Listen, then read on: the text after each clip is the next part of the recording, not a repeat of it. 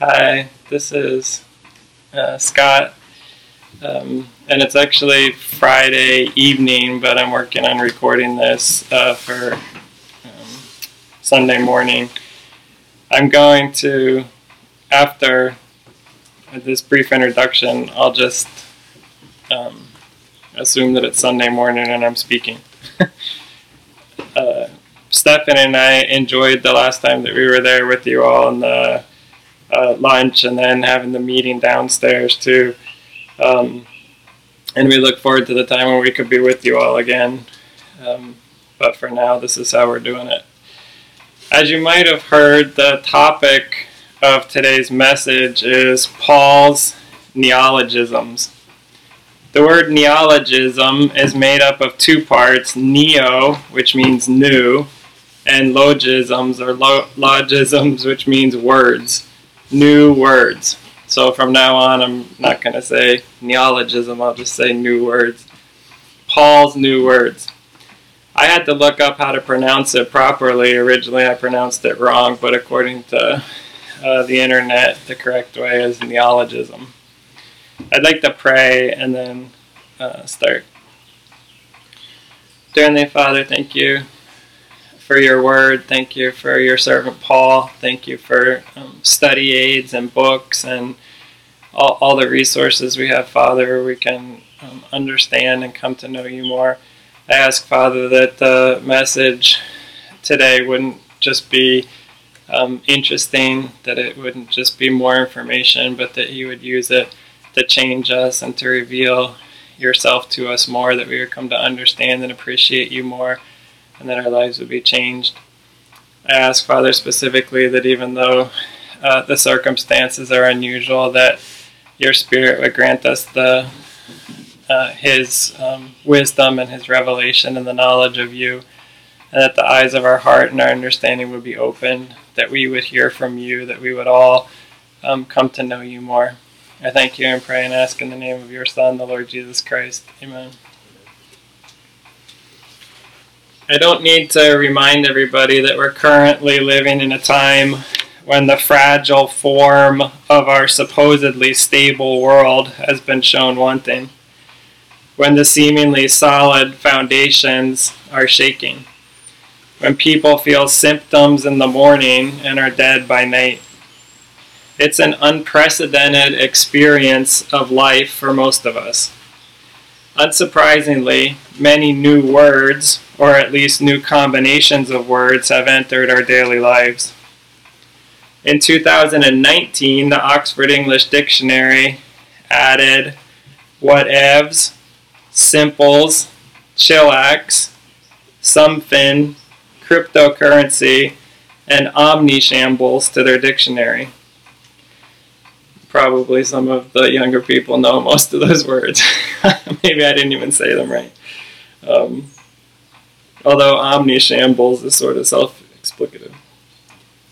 We can imagine what 2020 will add. COVID, obviously, COVID-19, novel coronavirus, social distancing, the phrase flatten the curve, and of course Zoom and Zoom in.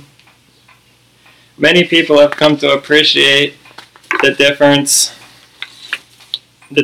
between an epidemic and a pandemic, between quarantine and isolation, and between a respirator versus a ventilator. Some are new words, and some are new combinations of words or ideas. A time of great social upheaval, a time of unprecedented change, a time of shifting worldviews seems to generate new words, new ways of expressing new ideas. When Paul was transferred from the kingdom of darkness to the kingdom of light by his confrontation with Jesus on the way to Damascus, he began to learn and use a new language.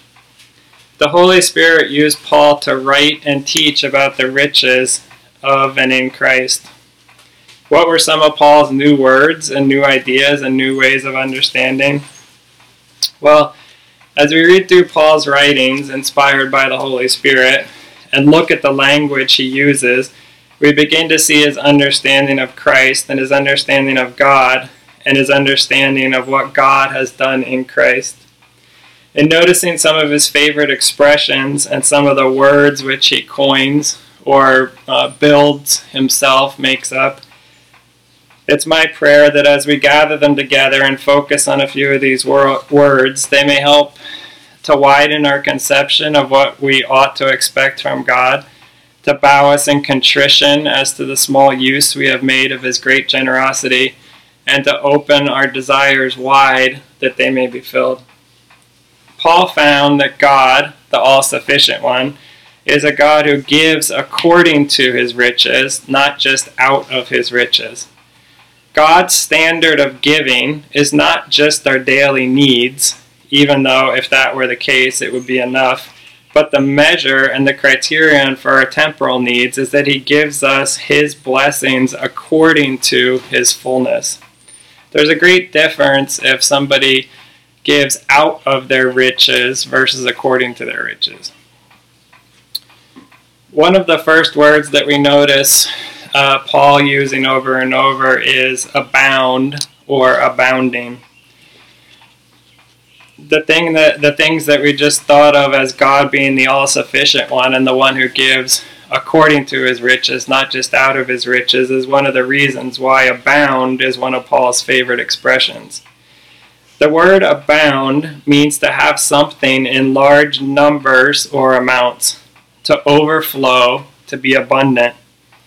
The origin of the actual English version of the word abundant or abounding is from Old French and in Latin, which both carry the idea of being inundated by a wave. You may have to think back to your childhood at the beach to remember the feeling of an incredibly tall wave coming toward you, overwhelming you, knocking you off your feet, tumbling you around until you didn't know which end was up. In 2 Corinthians 8:7, Paul speaks of abounding faith. In 2 Thessalonians 1:3, he speaks of overwhelming, abounding love. In 2 Corinthians 8:2, he speaks of a wave of abounding liberality. In 2 Corinthians 8:7, he talks about large amounts of diligence and knowledge, abounding diligence and abounding knowledge. And in Romans 15:13, he speaks of an overflow of abounding hope. Another word that Paul often uses is the prefix hyper or super. He often uses this to build up words with this as the prefix, and he does this so often that it's one of the characteristics of his literary style.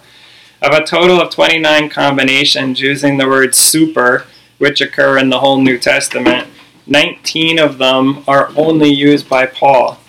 They belong to him alone, and 4 of the other ones are shared with other biblical writers, leaving a few that were used but Paul didn't use. So when we think of these, he in 2 Thessalonians 1:3, he speaks of a super growth in faith. So instead of just saying or noting that they were growing in faith, he puts hyper or super in front of it and talks about their super growth in faith. This verse says, "We are bound to thank God always for you, brethren, as it is fitting, because your faith grows exceedingly." And that's the hyper growth or super growth, because your faith grows exceedingly, and the love of every one of you all abounds toward each other. So that has the previous word that we talked about too, abounding. In Romans 8:37, he speaks of a super victory and conquest. Yet in all these things we are more than conquerors through him who loved us. So he didn't just say we are conquerors. He says it gets translated for us as more than conquerors, but the way Paul would have had it was hyper conquerors or super conquerors. In 2 Corinthians 9:14, he speaks of a super exceeding grace of God, who long for you because of the exceeding grace of God in you. So a super exceeding or hyper exceeding grace of God. In Ephesians 2:7, he speaks of a super fullness of riches, that in the ages to come he might show the exceeding riches of his grace and his kindness toward us in Christ Jesus. In Ephesians 1:19, he speaks of a super exceeding greatness of power. And what is the exceeding greatness of his power toward us who believe, according to the working of his mighty power which he worked in Christ when he raised him from the dead and seated at his right hand in the heavenly places. And then in 2 Corinthians 3:10, he talks of a super exceeding glory. For even what was made glorious had no glory in this respect because of the glory that excels. He also speaks of a knowledge of a super exceeding love of Christ, Ephesians 3:19, and a peace in Christ which super exceeds all understanding, Philippians 4:7. The foundation of all these things for Paul was the super exaltation of Jesus, Philippians 2:9. So the first two that we just talked briefly about is the word abound and then the prefix super or hyper. And I can almost hear someone wondering if abound is one of Paul's favorite words, and if prefixing super to words is characteristic of his literary style, does he ever put those two together? Yes, he does. So we have super abounding or hyper abounding.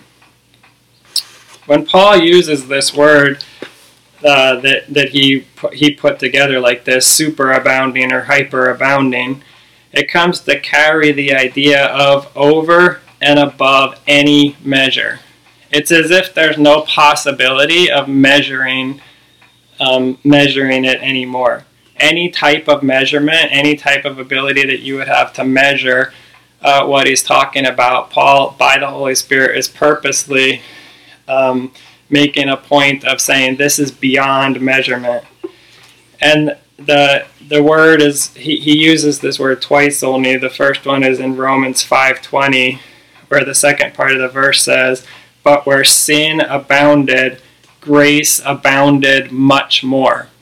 So it says where sin abounded, grace hyperabounded, or grace superabounded, to the point of being unable to measure it or unable to adequately describe it.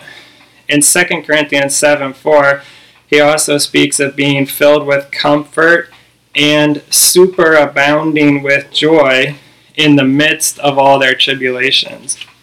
Hyperabounding or superabounding with joy in the midst of tribulations. I confess, and I think that you would all agree with me, that Paul's experience was often much different than yours or mine. I was surprised. Romans 5:20, you can sort of understand that where sin abounded, grace abounded much more. Grace hyperabounded, grace superabounded. But when Paul speaks of superabounding or hyperabounding, being filled with comfort and joy in the midst of tribulations, it's almost, you feel that perhaps he's exaggerating. But he's not. The word superabounding has also been translated lavished, in the sense of which he lavished on us, which he superabounded toward us. An old writer said that the riches of his grace are not given us in pinched exactness or limited and scanty measurements, but where sin abounds, grace superabounds. God knows that he himself cannot exhaust the wealth of his grace, and therefore he lavishes it with unstinted generosity upon us. Spurgeon says that it's the working out of the economy of grace. God has been lavish with his love. By little and little he has led us on, always abounding in his grace, and only limiting the display of it by our capacity to receive it. The word Paul uses, this word superabounding or hyperabounding, means to cause to superabound, to be superfluous, to overflow, to be in affluence, to excel, or to be in abundance, with the implication of whatever you're talking about being considerably more than what could ever have possibly been expected. That what Paul's talking about, God's grace, Paul by the Holy Spirit describes it as being considerably more than ever could have been expected. The word carries the idea of exceeding the requirements, of overflowing or overdoing something. It means to exceed a fixed number or measure, to be left over and above a certain number or measure. It means to have or to be more than enough, to be extremely rich and abundant. To exceed or remain over, as was used in the loaves after the feeding of the 5,000. When Jesus supplies, there is more than enough so that there is always leftover. How quick we are to forget this basic principle. The word also carries the idea of a river that's overflowing its banks. The word suggests something being present in a way that the given space is unable to contain it. That is, the given space of your life and your sin is not able to contain the grace of God that He would pour into and over you. The given space of your sin may be overwhelmed by the super hyper abounding grace of God. We see this over and over in the Bible, and we've experienced it in our own lives. David, we would recall, deserved to die with respect to the matter of Uriah the Hittite. There was no prescribed offering or sacrifice for adultery or for murder, much less a combination of the two. David himself says, "You did not desire sacrifice, or I would give it." The people of Nineveh were not only spared, but Jesus himself says that they will rise up in judgment with the generation that was in Israel at the time that Christ was there. When Jesus spoke of a king forgiving his servants their debts, he used an almost alarming example. The servant that was forgiven 10,000 talents in today's money would be roughly a debt of $4,567,000,000. A day laborer, which is what the man was, he says he has to be let free so that he can go and work and pay off his debt. A day laborer would need to work 200,307 years to pay off this debt. I'm going to say it again. The 10,000 talents, and you can Google this. You can type into any search engine what is 10,000 talents in today's money, and you'll get equivalent numbers here. 10,000 talents in today's money would be roughly a debt of $4,567,000,000. And if you're sitting there, you might think, well, maybe there's some people who could pay that. But the point is that this guy was a day laborer, right? He's not Bill Gates. A day laborer would need to work 200,307 years to pay off this debt. Considering interest, the more the man worked to decrease his debt, the more his debt would have increased from day to day. Our guilt before God is so immense, so alarmingly immense, that there is no possible way we could pay it off by our own self-efforts. But Paul uses this word hyperabound, superabound, to say that where sin abounded, God's grace superabounded. God's grace hyperabounded. God's grace came in a way that is beyond all description or all measure, in a way that far exceeds any expectation or any ability to measure or to describe it. Paul's final word that I want to look at with you is found in the benediction of the second prayer in Ephesians. And if you could turn to this in Ephesians chapter 3, and you know the prayer starts in around verse 14. For this reason I bow my knee to the Father of our Lord Jesus Christ.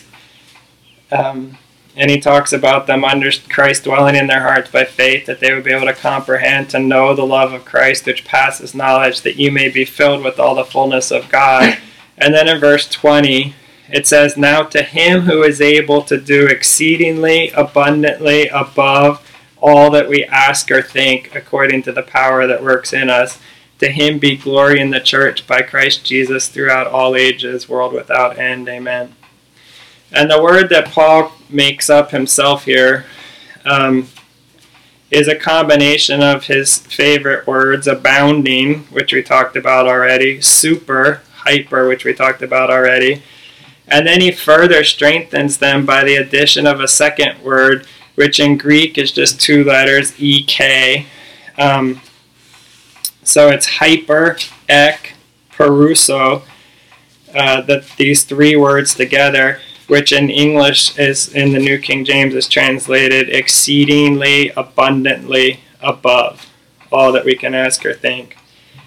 Eric Sauer says that we can perhaps come closest to the surprisingly rich and deep meaning of the Greek word by translating exceeding, abundantly above, or far beyond all measure, more than overflowingly, far beyond all that we need, and even then exceeding abundantly more than that.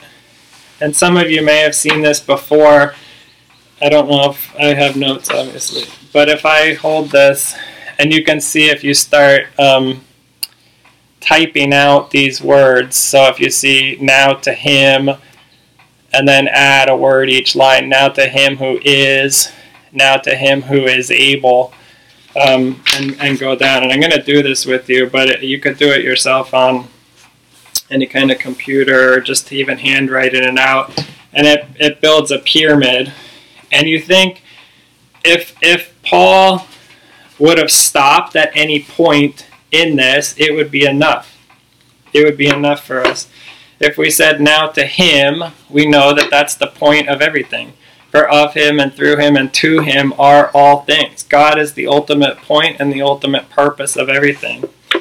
But if we say now to him who is, that basically what Jehovah, the name Jehovah, or the I am that I am, his name, and the eternally present one, that none of us will ever have a single moment of existence apart from Jehovah.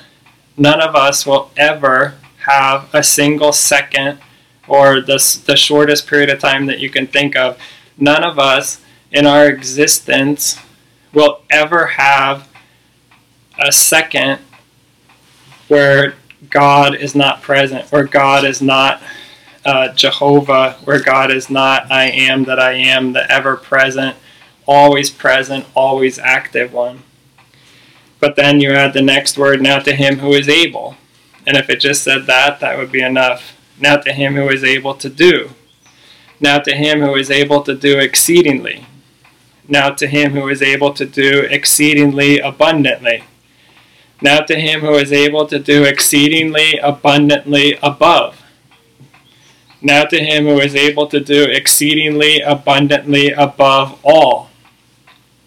Now to him who is able to do exceedingly abundantly above all that we can ask. Now to him who is able to do exceedingly abundantly above all that we can ask or think. God does not merely wish to fill the vessel of your life up to the brim. He does not only even pour in his fullness of blessing so that it just begins to overflow. No, even the word overflowing is inadequate. God makes us to more than overflow. Such a super mighty redemption is given us in Christ. And that power is the measure of our possibilities in Christ. Obviously, the power that works in us is able to do a great deal more than it is doing in any one of us. And so with deep significance, Paul, side by side with his adducing of this power as being the measure of our possible attainments, speaks about God being able to do for us exceeding abundantly above more than we could ask or think. The power that works in us transcends in its possibilities our present experience. It transcends our past, our conceptions, and our desires. It is able to do everything. It actually does. It actually can. And the responsibility of hampering and hindering that power from working out is only adequately corresponding result lies in our own lives and our own faith. We talked before according to his riches, but he says according to your faith be it unto you. A rushing mighty wind, yes, but in myself a scarcely perceptible breathing, and often a dead calm, stagnant as in the latitudes on either side of the equator, where for long dreary days no freshening motion in the atmosphere is perceptible. A fire? Yes, then why is my grate full of gray cold ashes and one little spark in the corner? A fountain springing into everlasting life? Yes, then why in my basin is there so much scum and ooze, mud and defilement, and so little of the flashing and brilliant water? The power that works in us is sorely hindered by the weakness in which it works. I said at the outset that it was my desire that looking at these words would serve to widen our conception of what we ought to expect from God, to bow us in contrition as to the small use we have made of his great generosity, and to open our desires wide that they may be filled. The Bible often uses God's provision of sun and rain to picture for us his abundance and his grace, his generosity, his ability to lavishly pour out loving kindness on us. Enough energy falls from the sun upon the earth in 1 hour to supply the energy needs of the entire earth, all of mankind, for over 1 year.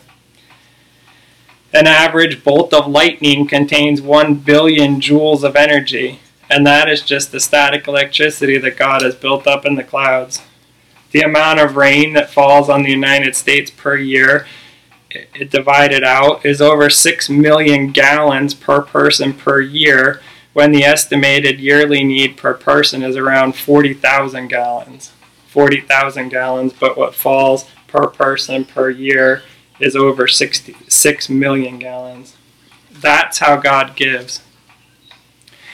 I pray that God would grant each one of us to be like Elijah, hearing the sound of abundance of rain while his servant looks in the sky and sees nothing.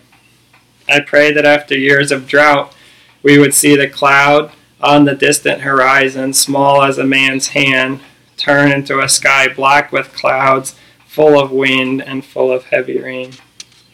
For his name's sake. Let me pray.